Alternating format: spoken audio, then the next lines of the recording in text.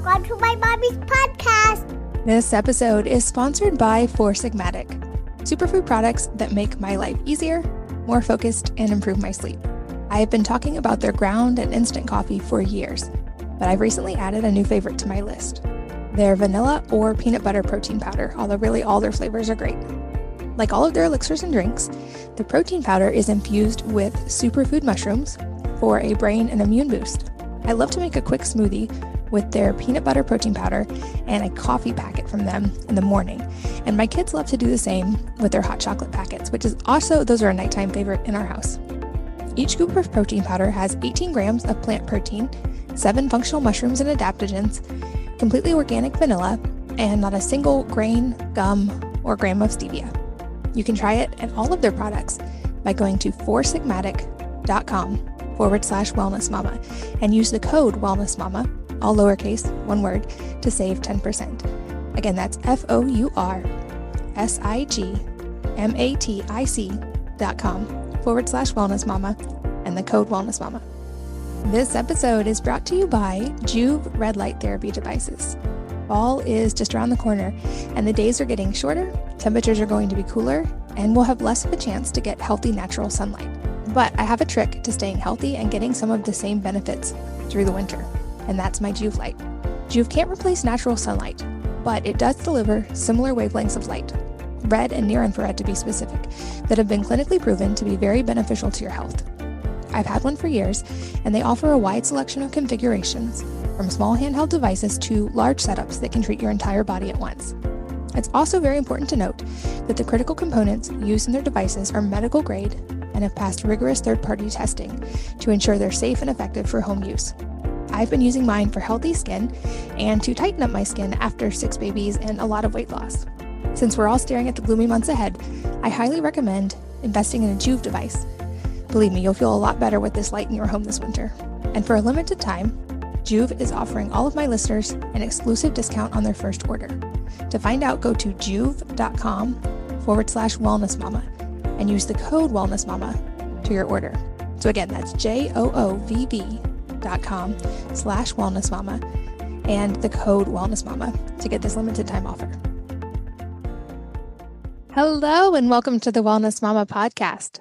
I'm Katie from wellnessmama.com and wellness.com. That's wellness with an E on the end. And this episode is all about fevers, coughs, snot, ear infections, some of the things that we might be encountering in our kids this time of year. I'm here with Dr. Anna Maria Temple, who is a board-certified pediatrician who's been treating kids for over 18 years. And she's been transitioning to a holistic approach and has changed thousands of children's lives. She's really well known for her extensive experience in the treatment of eczema and autoimmune diseases. But in this episode, she shares some really practical tips for dealing with minor illnesses at home.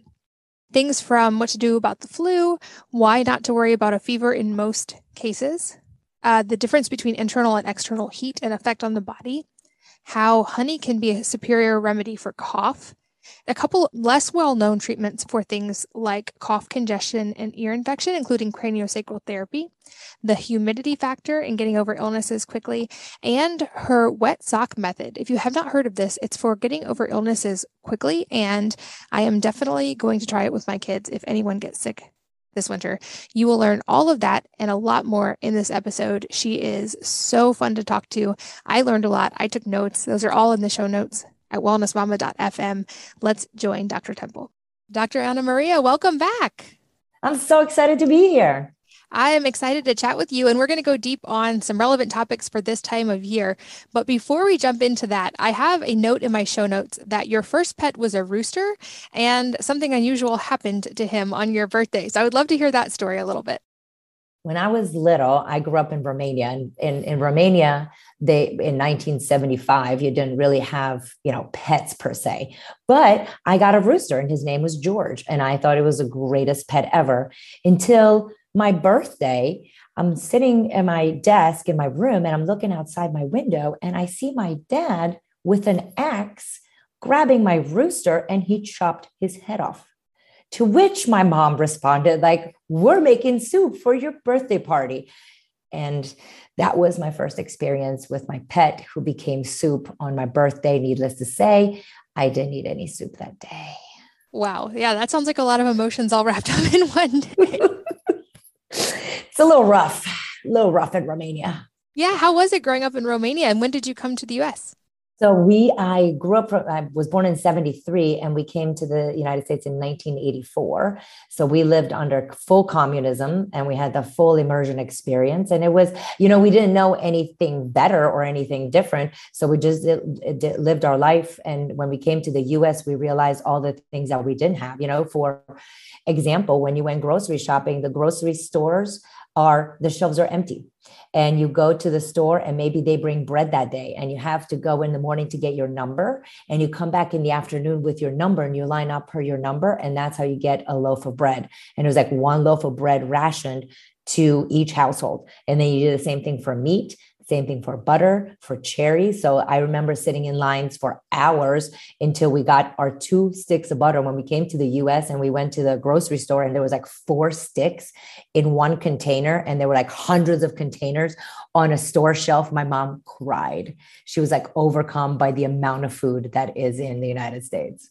Wow, that definitely puts it in perspective for those of us that grew up here. And I think in the US, we have the opposite problem. There's so much availability of so many hyper palatable foods that we have to be more conscious of it. That's incredible, though. Thank you for sharing that. Sure.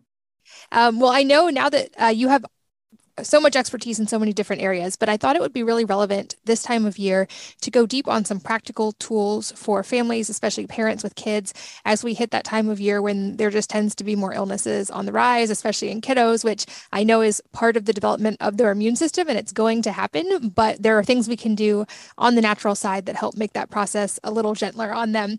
So there's a lot of directions we can go, but I think I've got some notes on really cool ones and ideas that are maybe outside even the norm of holistic or integrative practice and that parents can do at home. And I'm excited to delve deep on those. So I guess to start broad, let's kind of delve into the idea of flu. I know it's a virus, so it's not something we can totally avoid. It's obviously not something antibiotics are going to fix. But that said, there are things we can do to help it be more comfortable or to run its course more comfortably. So let's start there. Well, when viruses come and invade our body, they can cause a lot of havoc. And one of the things that we know, as we've experienced recently with the different viruses, is that our nose starts running. And the reason that happens is because the body's producing a lot of fluid to basically wash out the viral particles. The wetter the inside of the nose, the harder it is for the virus to catch hold and grab and invade. Then we have our coughing mechanism. The coughing is very protective. It helps us throw out the invading particles as well. We often go like, oh my gosh, I have a cough and therefore I'm already sick. I'm like, no, actually that's in the beginning. It helps our body get rid of it. And then, when you get teary eyes and your eyes are watering, that is also extra fluid that the body is putting out. Not to mention the fever that comes, which is probably a scariest part of parenthood.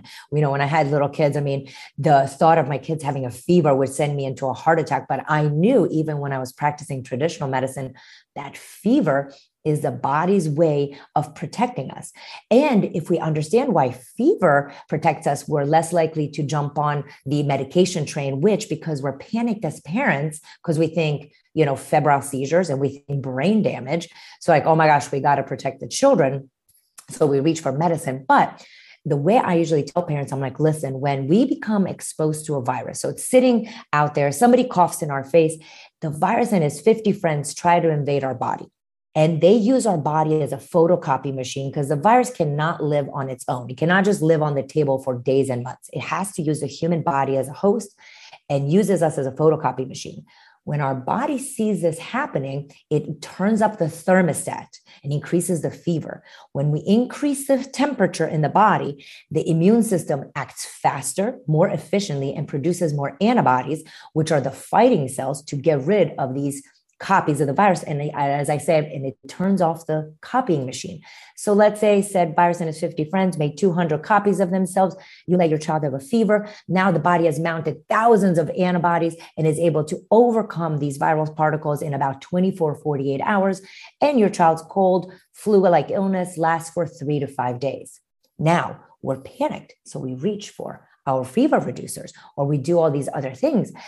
What happens is we reduce the thermostat. When we reduce the thermostat, the immune system slows down. It is not as efficient.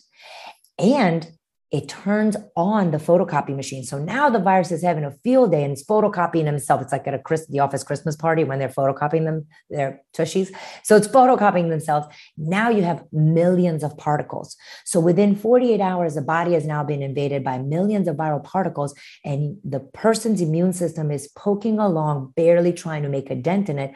Now your child's illness lasts 1 week, 2 weeks, 6 weeks, because we haven't given the body the chance to fight. So that's my number one tip, is when your child has a fever, really do nothing.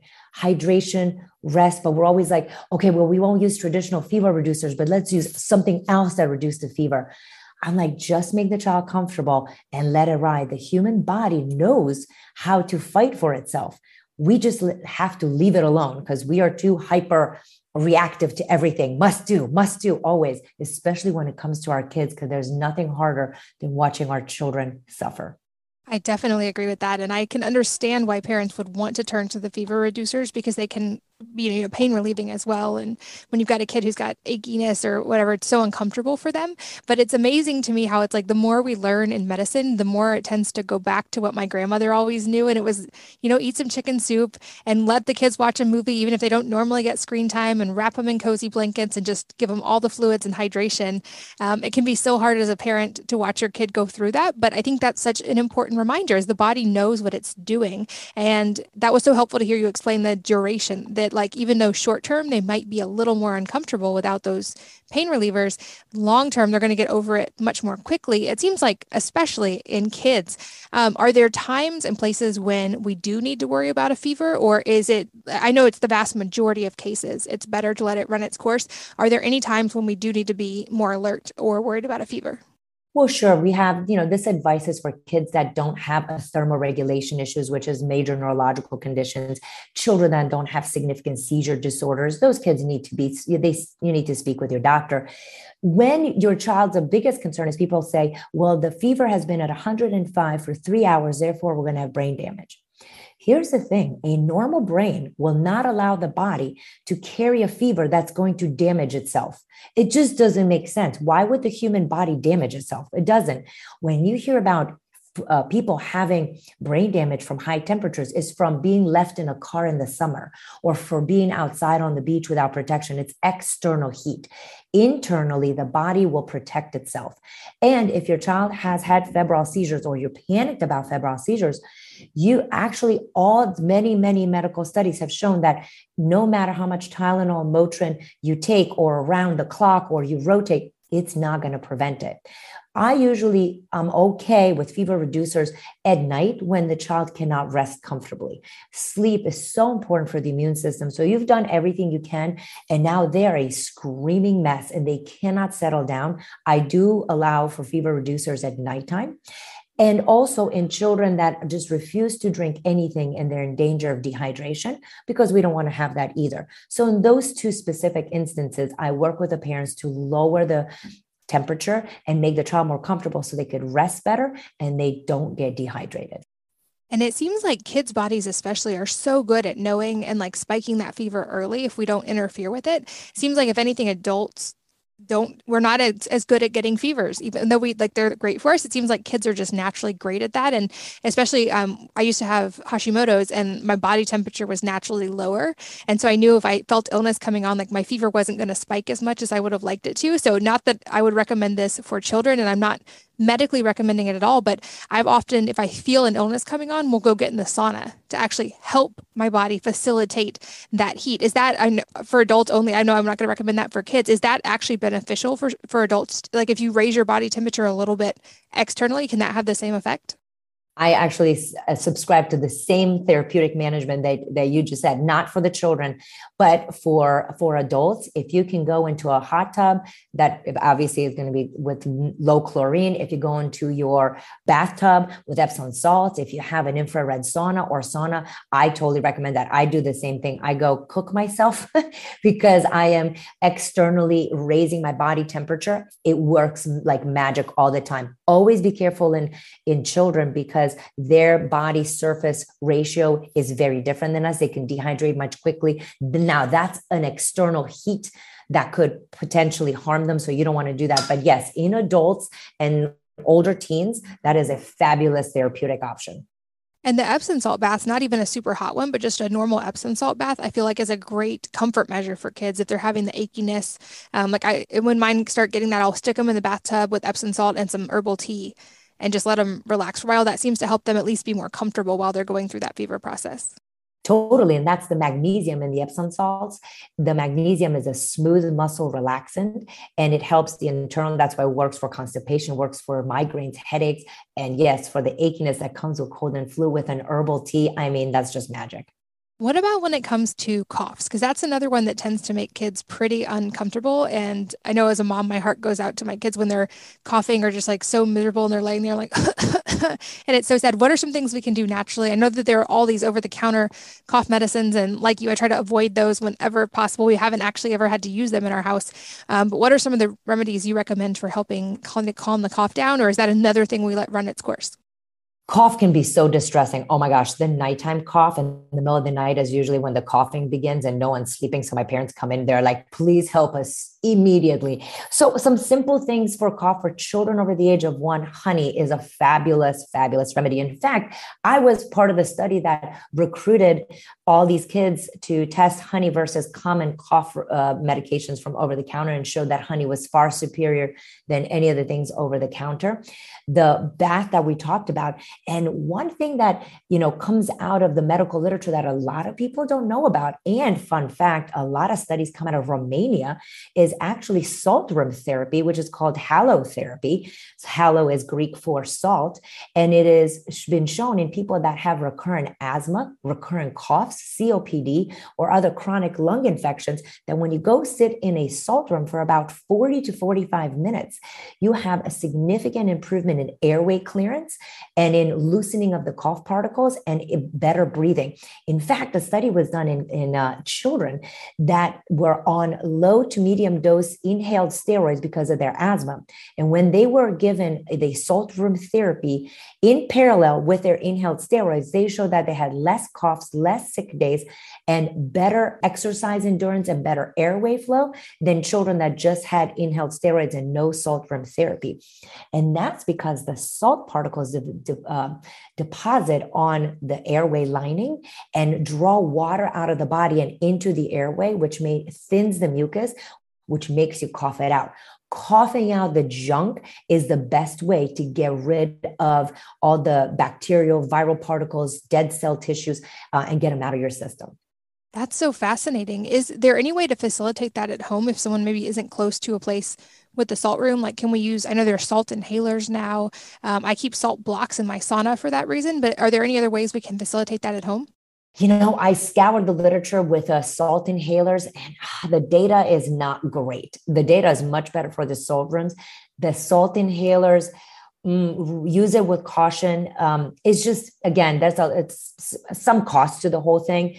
Can it hurt you? Depending, if you're not using it correctly, it can make you cough more, but that's extruding more of the So I'm a little bit worried because I don't have as much data as in a salt room where the human body can actually absorb as much salt as is needed versus the salt that you're actually spraying in somebody's face. Gotcha. What about, I know I've seen a lot of the saline nasal rinses that recommended for kids quite a bit. In fact, there's even, I think, one that has xylitol that some parents use for biofilms with the tonsils.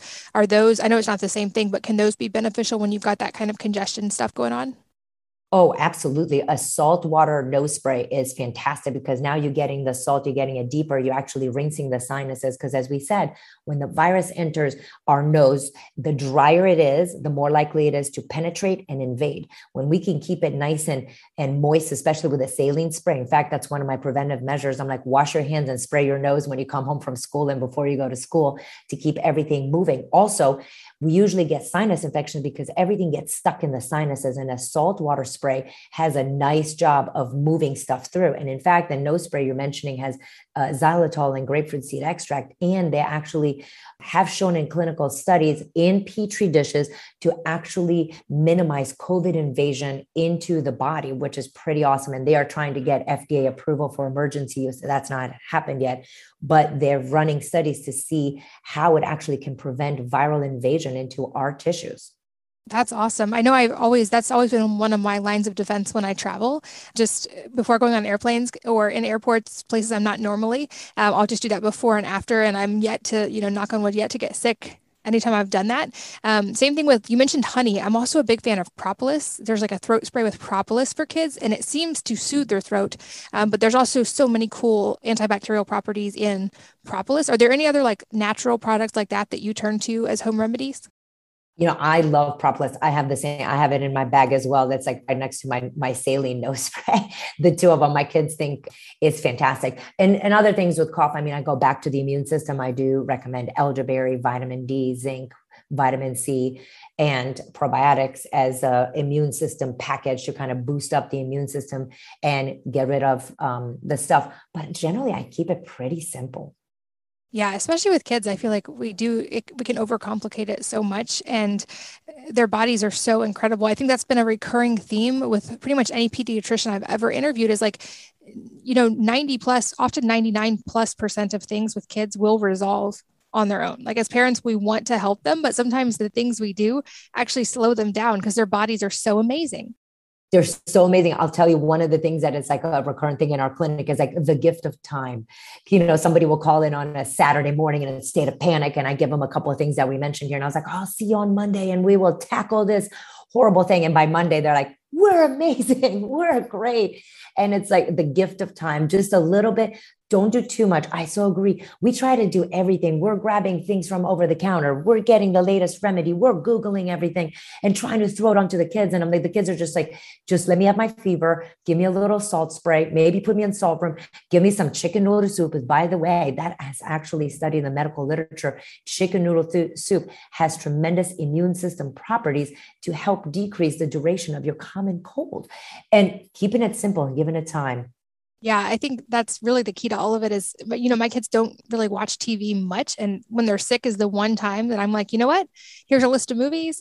Let's get you all cozy in a blanket and a hoodie and some warm socks and some tea. And you can sit here and watch TV as much as you want. And their bodies heal so fast that often that's a very short-lived process to begin with. What about congestion specific? Because I know this time of year, a lot of kids will just have that runny nose or be congested, and that can interfere with sleep and certainly with play. Are there any tips specific to coughing or snot and congestion? If maybe even they don't have a fever, so they're not acutely uncomfortable, but they just got that congestion going on. Yeah. So in congestion, obviously the things that we just mentioned for the cough, but one trick that a lot of people don't know about is the wet sock method. And it sounds so bizarre, but the way you do it, and actually my kids are old, and they're like, please, let's do this wet sock method because I have a congestion. So the way it works, you actually need just a hot bath, and you need a bucket or a bowl of water with ice cubes, a pair of cotton socks, and a pair of wool socks. And the child takes a bath, or the adult. You take a nice warm bath. You get the body heated up, not too hot, but you get it heated up. And then you dry them after the bath, and you take the cotton pair of socks. You leave it in the water with ice cubes, so it's super cold. You wring them out, and you put the cold socks onto the feet of the child that just came out of the hot bath, and you put those on. And then you take wool socks that are dry, and you put them on top of that. Then the child gets in jammies. You wrap them up in a blanket, and we'll go night-night. Leave a blanket, another pair of jammies by the side of the bed in case they break out into a sweat in the middle of the night. But what happens is that I've been fascinated. I've been using this trick in my clinic for now 3 years. And everybody's like, but what is the method? How does this work? Because it works 90% of the time. It is incredible. And the reason that it works is actually on the same premise of like people that do the cold plunge, which by the way, I would die. But instead of doing the cold plunge, you just do it for your feet. When we go into a cold plungy ice tub, what happens is the body vasoconstricts, which means we are shutting down. And when the body goes, it feels like it's under attack. It starts making cytokines. And I know in COVID, we've heard about cytokine storm and we're all freaking out. Cytokines are our friends in a certain amount. So when you get into this cold state, the body releases cytokines, which are potent inflammatory cells that we need, which stimulates the immune system, which gets the cold out of there.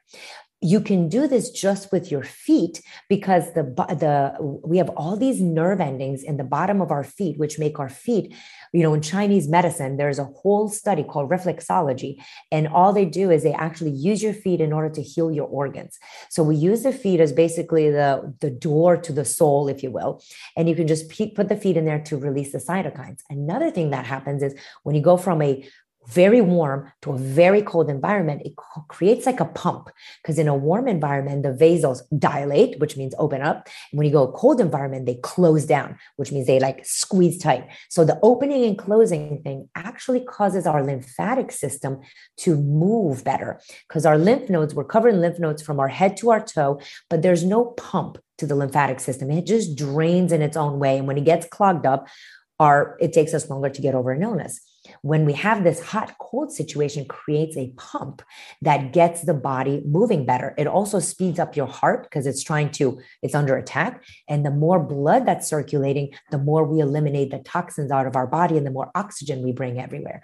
So this little tip, it's great because you're not going to submerge a young child into a cold bath, but you can put their feet in cold, wet socks. And then by the morning time, all the socks are dry every time. That is a new one. I have not heard of that, but it makes so much sense. And it lines up with a tip I tell people, because I do cold therapy a lot. I love the cold plunge, but because of all those blood vessels in your feet and your hands, if you're not sick, I find that's the thing that gets people, especially if they're new to the cold, is your feet and hands feel it so much sooner. And as far as if you're looking at like you're doing cold plunge for weight loss benefits, for instance, and not for getting over an illness, that the hands and feet are just extra painful. There's not really much fat on your hands and feet, so you're not getting the benefit there. So I found that wearing neoprene scuba socks lets me stay in the cold plunge for so much longer because of this exact same thing. So it's like kind of the inverse of what you're saying. If you want to stay in the cold plunge longer when you're not sick, wear neoprene socks, but use that to your advantage with kids. This is a brilliant tip. I've never heard this one. So excited that you just shared that. And I hope my kids don't get sick anytime soon. But if they do, I have a new thing in my toolkit to try. That's awesome.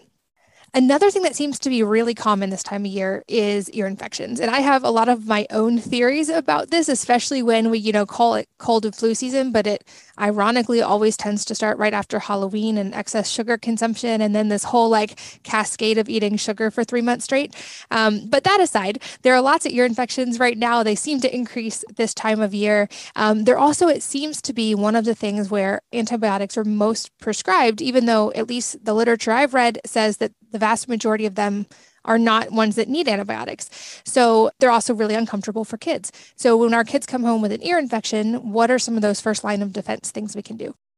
Ear infections are about to, hit an all-time high. This is the time of the year. And you're right. It starts after Halloween. There's a total correlation with sugar. And fun fact, when we have about 100 grams of sugar in one sitting, which is one bottle of Coke or a slice of cake, your immune system slows down, almost shuts down, if you will, for up to 5 hours. This is why kids get so sick after birthday parties. And like you said, here we go. It's Halloween and Thanksgiving and Christmas. So it's a sugar extravaganza. Other things that we know affect us: processed foods and dairy, being an inflammatory food for a lot of people, thickens the mucus.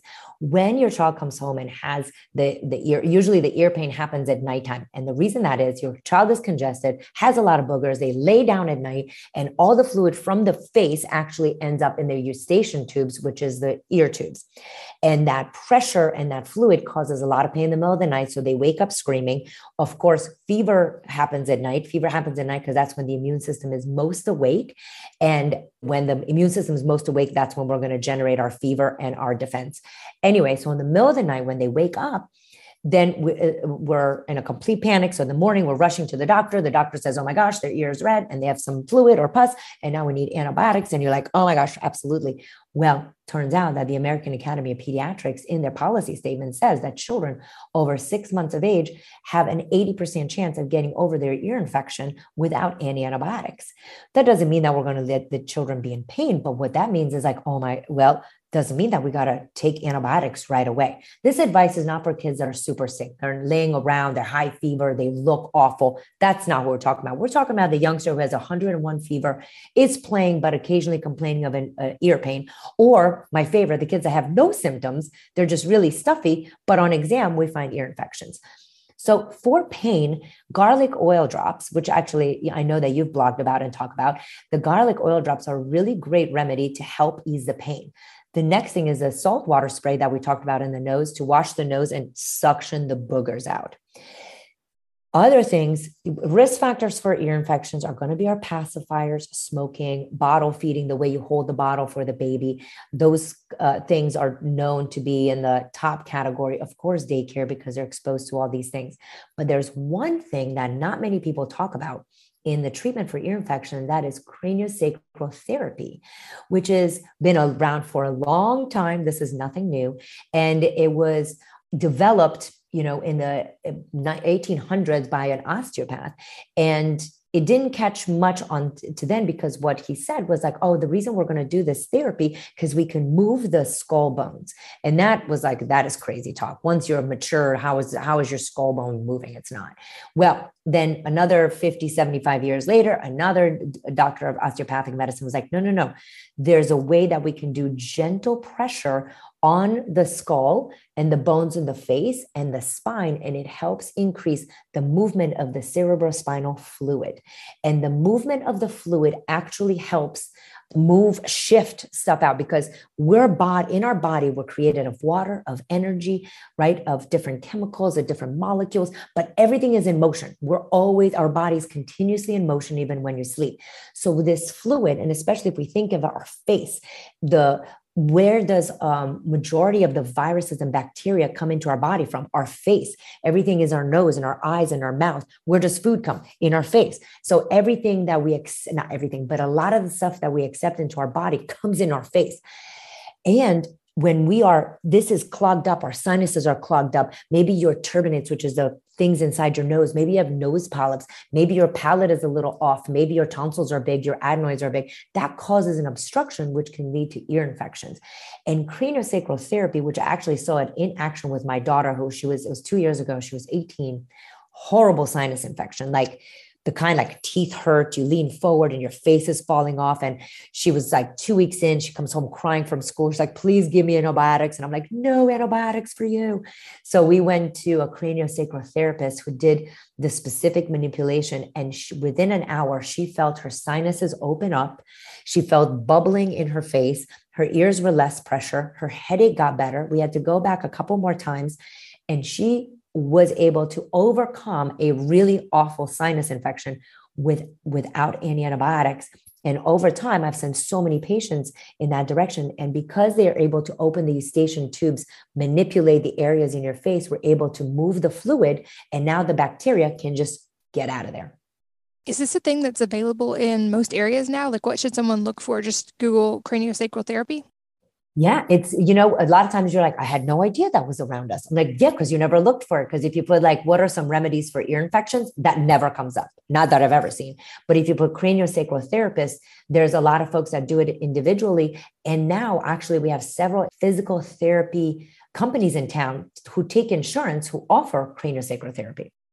That's awesome. Are there any at-home versions of that? Like, I know obviously you would need to be a trained craniosacral therapist to do that specifically, but can like even just gentle massage of the head and neck be helpful even as a comfort measure? Yeah, actually, there's YouTube videos that show you how to, if you have a lot of ear pressure, how to manipulate your eustachian tubes with a different pressure on your earlobes in a specific way for a specific duration that actually will open up. And you can do that on your children. You can do that on yourself. A lot of folks that go to craniosacral therapy, they go once and the therapist shows them what to do at home and gives them a lot of tools. So then you don't have to go like 1,000 times. But yes, there's actually YouTube videos that show you how to decrease pressure within the eustachian tube. That's awesome. And I know just for like a comfort perspective, when my kids have had ear pain out, they like when I just like gently massage around the ear or even like the sides of the neck and down, which seems to help kind of that draining. Or making like kind of the idea of the salt again, putting some salt in a sock and heating it up and then putting that warm salt on their neck or on top of their ear seems to help maybe draw some of that fluid as well. But I think the craniosacral tip is huge, especially because it can kind of stop that cycle. Since a lot of kids tend to get kind of in a cycle of ear infections, it seems like once they start getting them, it can be more recurring. Do you see that as well? Like once kids get ear infections, they're more prone to ear infections? Yeah, and here's a fun fact. It's actually they did a study where they put half the children on antibiotics right away, and then they did the watchful waiting in the other half. In the half that did not get antibiotics, they had less recurrent ear infection, less tubes, less chronic issues. In the kids that got antibiotics right away, they had more ear infections, more you say the tubes, the surgery to get rid of ear infections, and more chronic infections. And that's because once you become on the antibiotic train, it affects your gut microbiome, like you talk about all the time. And then the more we affect the gut microbiome, the more resistant bacteria we develop in our bodies. And then with every cold, boom, the resistant bacteria just jumps in. Also, because we didn't discuss why did they have an ear infection in the first place? Did we loosen up any clogged stuff? Did we deal with their anatomy? Did we deal with their immune system? So we didn't, when you're not dealing with the root cause of their ear infection, the body just knows cold, ear infection, cold, ear infection. And the cycle just goes on and on and on. And we talked a little bit about sugar consumption already, but are there any other things? I know that there is going to be an element of sometimes things just go around more easily in the winter. We have less sunshine. We're not outside as much, all those things. But understanding that there are things we can do to help kind of avoid this process before it begins. What are some helpful tips for parents that can help like either reduce the likelihood of getting these things or make them less severe that we can do preventatively before we get them? Well, a lot of people talk about the viruses and hand washing, obviously very important. We're very, very happy that hand washing is now a trend. But one of the things we don't talk about that not only is it cold in the winter, but the humidity drops significantly in the winter. The air becomes very dry. And we see the rise in cold and flu is in the wintertime. And everybody usually associated, well, it's just cold and we're indoors, which is true. But the one fact that has been uncovered by a fabulous scientist from Harvard and also from Yale is that humidity plays a tremendous role in both prevention and leading to the issue. So what I mean by that, when we have low humidity in our body, we have these little hairs inside of our nose, the hairs that grow more when you get older. I don't understand. But anyway, when you're younger, we have hairs inside our nose and inside our ears and inside our lungs. And they're called cilia. And they move up and down and then they get the mucus out. In dry air, the cilia become less active. They become more pokey and they're less able to remove the particles in the mucus. Also, when it's dry, the airway cells are not able to regenerate or heal themselves as easily as when you're in a humid environment. And another crazy thing, and this was all found in lab studies with rats to check on how humidity affects the airway. In low humid environments, the cells cannot talk to each other. There's a cell signal called interferons that the cells use to communicate with one another. And in low humidity environments, the cells cannot transmit the interferons between the cells, thus reducing the communication, which leads to more inflammation and infection. So a lovely lady called Stephanie Taylor from Harvard, who was a practicing physician for 2 decades. And then she was like, something's not right. Then she went and got a master's in architecture, as you do. And because she was really interested in how buildings are created and built, because she really felt that there is something to the air humidity. And based on all her research, she found that in hospitals, the number one reason for transmission of infections was not hand washing, was actually the humidity, the indoor humidity percentage in hospitals that led to more transmissions of viral and bacterial illnesses that you catch in the hospital. She took it one step further and worked with Mayo Clinic, where they actually went to a preschool setting and they took half the classrooms in a preschool and put humidifiers. And then in the other half of the classrooms, no humidifiers. In the classroom with humidifiers, there was a 2/3 reduction in absenteeism from flu, cold, and viral illnesses as compared to the classroom where there are no humidifiers. And so now they've done so much research and they found that the sweet spot for humidity in the wintertime to prevent cold and flu and help you get over your cold and flu faster is between 40 and 60%. Because a lot of people are like, oh my gosh, but if we have humidity, then we're going to have mold. And I live in Charlotte, North Carolina, which is a moldy town. And so we're all paranoid about mold, but mold doesn't grow at 40%. Right about 58% is when we start seeing mold. So there's now these fabulous humidity monitors you can have in your house, and it tells you exactly what the humidity is and make sure that is between 40 and 58%. And then you get a humidifier that is not going to grow mold, and that will help. And you run it through the wintertime in your classrooms, in hospitals, in your home, and you will see a significant reduction in cold and flu transmission this time of the year, especially with the big holidays coming around. I'm really glad you brought up the mold piece, because that was going to be a question I had for you. And I know a lot of people are rightly concerned about mold. So just to make sure I heard that right, it's between like 40 and 50%, you're definitely fine for mold. It's over like 58% is when that threshold is? Yes, correct. Okay. This episode is sponsored by Four Sigmatic, superfood products that make my life easier, more focused, and improve my sleep. I have been talking about their ground and instant coffee for years, but I've recently added a new favorite to my list. Their vanilla or peanut butter protein powder, although really all their flavors are great. Like all of their elixirs and drinks, the protein powder is infused with superfood mushrooms for a brain and immune boost. I love to make a quick smoothie with their peanut butter protein powder and a coffee packet from them in the morning. And my kids love to do the same with their hot chocolate packets, which is also, those are a nighttime favorite in our house. Each scoop of protein powder has 18 grams of plant protein, 7 functional mushrooms and adaptogens, completely organic vanilla, and not a single grain, gum, or gram of stevia. You can try it and all of their products by going to foursigmatic.com/wellnessmama and use the code wellnessmama, all lowercase, one word, to save 10%. Again, that's foursigmatic.com/wellnessmama and the code wellnessmama. This episode is brought to you by Joovv red light therapy devices. Fall is just around the corner, and the days are getting shorter, temperatures are going to be cooler, and we'll have less of a chance to get healthy natural sunlight. But I have a trick to staying healthy and getting some of the same benefits through the winter, and that's my Joovv light. Joovv can't replace natural sunlight, but it does deliver similar wavelengths of light, red and near infrared to be specific, that have been clinically proven to be very beneficial to your health. I've had one for years, and they offer a wide selection of configurations, from small handheld devices to large setups that can treat your entire body at once.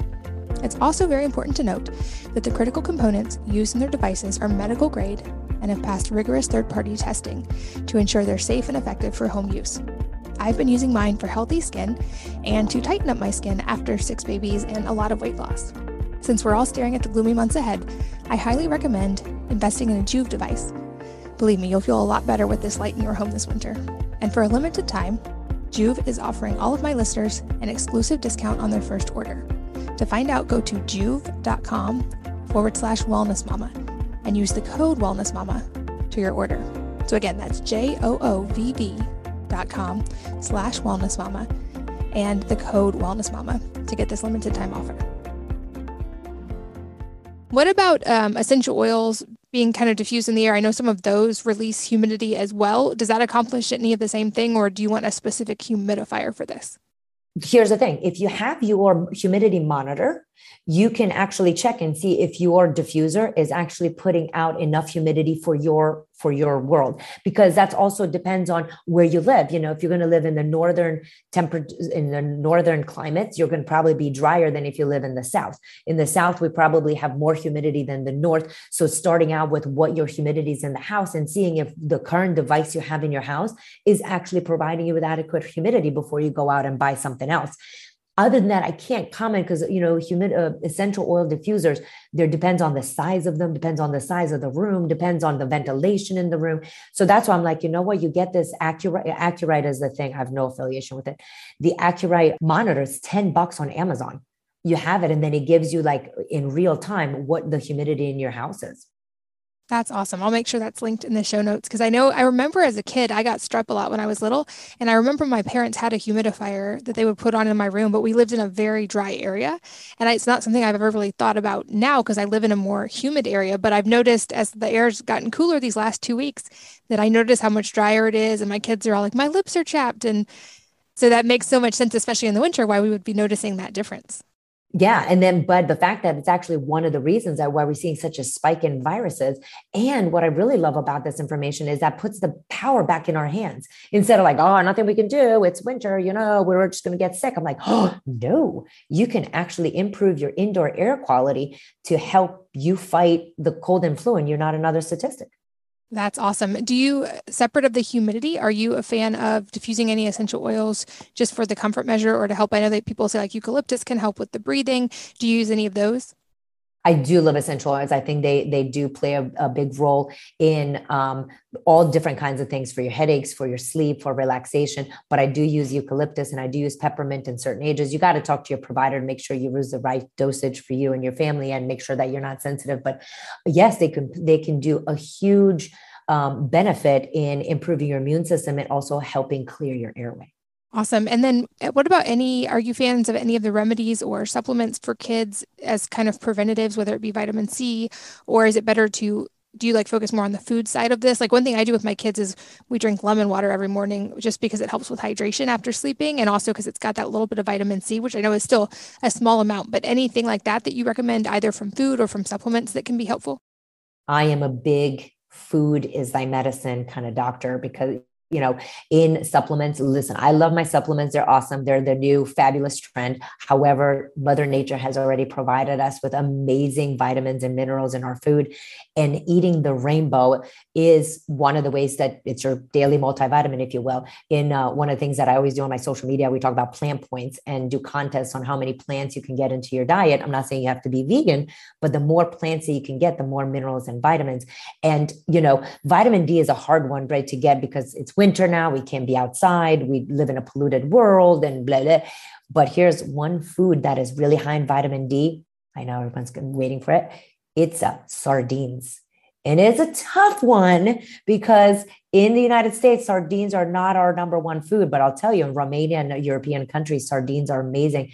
It is the highest vitamin D food and lowest mercury fish that you can have. It also gives you vitamin E and omega-3. So boom, powerhouse for your immune system. But if not, you can certainly do a vitamin D liquid or supplement. Make sure it doesn't have any food coloring in it. And if it's in oil, it's going to be more effective than it's in a capsule. Love zinc. Zinc is awesome. Zinc, of course, we find it in fancy foods like liver and oysters. We're very bougie in my clinic. All the kids have to eat oysters and sardines, but that's a very high zinc foods that are very helpful for the immune system. Obviously, they're supplements.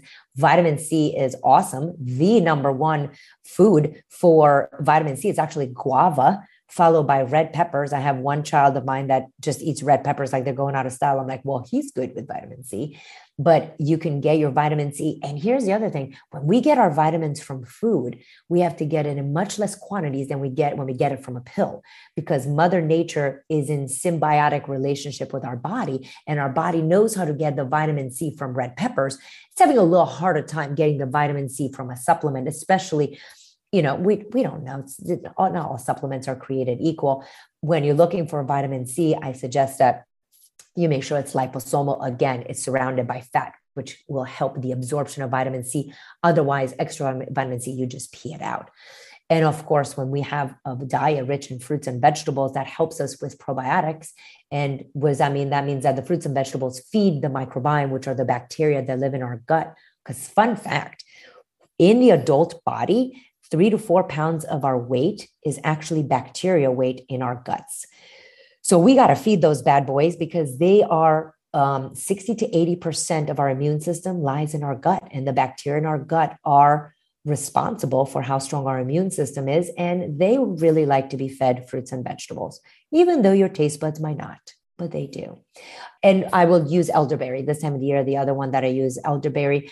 I prefer local elderberry. If you can make it at home, that's awesome. If not, find a person that makes it, because local, especially with local raw honey, is superior than any of the gummies that you can get from, a supplement company. We are big fans of elderberry in our house. And I love that you mentioned sardines as well. I've written about this and people push back, I think, because of the taste. But I'm like, truly, if you can learn to love them, which is a thing as parents, we tell our kids, keep trying it. Your body will learn to love it. Hey, it works for grown-ups too. But it's inexpensive compared to all other kinds of seafood. And it's actually an overall inexpensive protein source.